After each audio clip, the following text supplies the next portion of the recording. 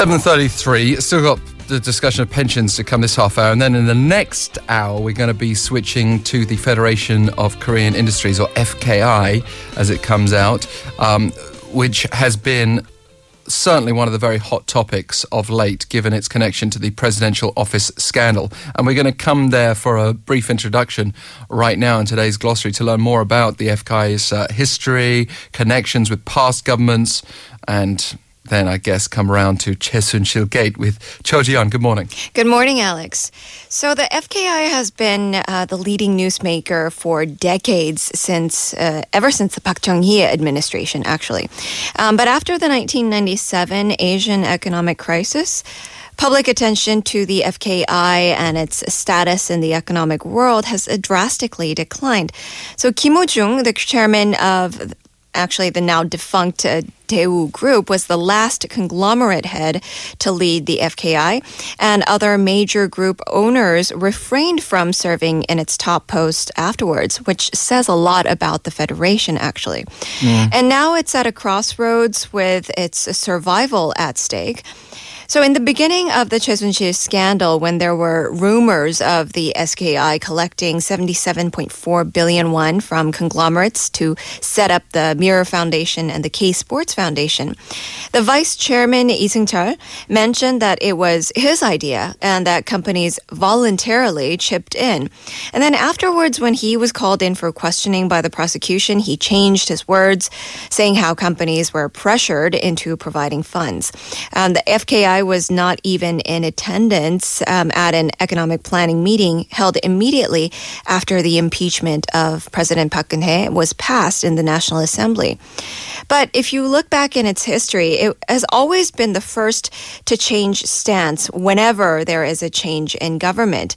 There are criticisms that it's a gateway for collusive links between the government and businesses.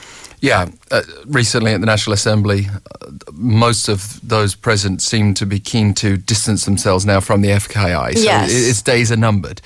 Businesses must have some relationship with the government, though. Yes. One would think. That's right. And vice versa. You know, businesses run into situations when they have to ask for favors, and the government also needs support from the businesses in order to address issues such as price inflation, employment, and etc.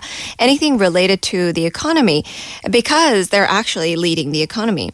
And when such needs increase in number, though, you can see those cozy relations forming between the two groups. But after the 1997 Asian economic crisis, public attention to the FKI and its status in the economic world drastically declined.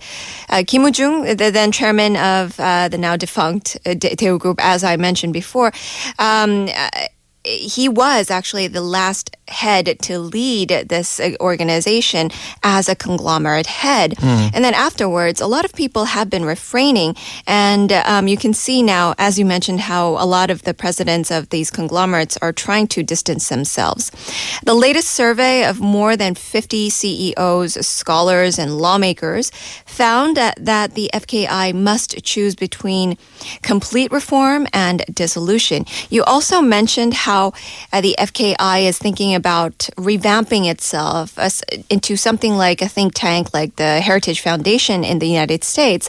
But a lot of people think that it's a short-sighted idea. At the very least, this vision can't be attained in the near future. Just to give you a small comparison, the Heritage Foundation is supported from more than 1 million people compared to the FKI with just 600 members. And if you look for the reason from the basic principles of corporate management of the FKI, it boils down to its neglect of its customers as well. The FKI actually has a charter for the customers that it established in 1961, which reads, "We realize right economic policies and encourage globalization of the economy for the attainment of a free market economy and development of a healthy national economy." But when its main customers should be businesses and people, it catered instead to a lot of the people in the Blue House and in politics and ended up on the verge of dissolution. Yes, and the FKI's connection to incidents and controversies throughout history is well noted. It's not exactly anything new now. Yes. Back in 1961, it was former President Park Chung-hee who met with Chairman Lee Byung-chul of Samsung Group, actually the founder of Samsung, to request for a federation of economic entities to support the government's policies. That was the former body of the current FKI. And then President Lee Byung-chul had held the chairmanship from 1961 to 62. And then later on, it was President Chung Ju-young of Hyundai Group in 1977 who became the 13th chairman of FKI. And then he held the position until 1987. And during his tenure, he galvanized the powers of the business circles and contributed to winning the bid for the Seoul Olympics. So he had a considerable amount of power. And during the early stages of the Chun Doo-hwan administration, when he was pressured into resigning, he said that he was a chairman, quote unquote, elected by the members, and he didn't yield to the government. And then in 1988, the opposition party requested for the FKI to disassemble.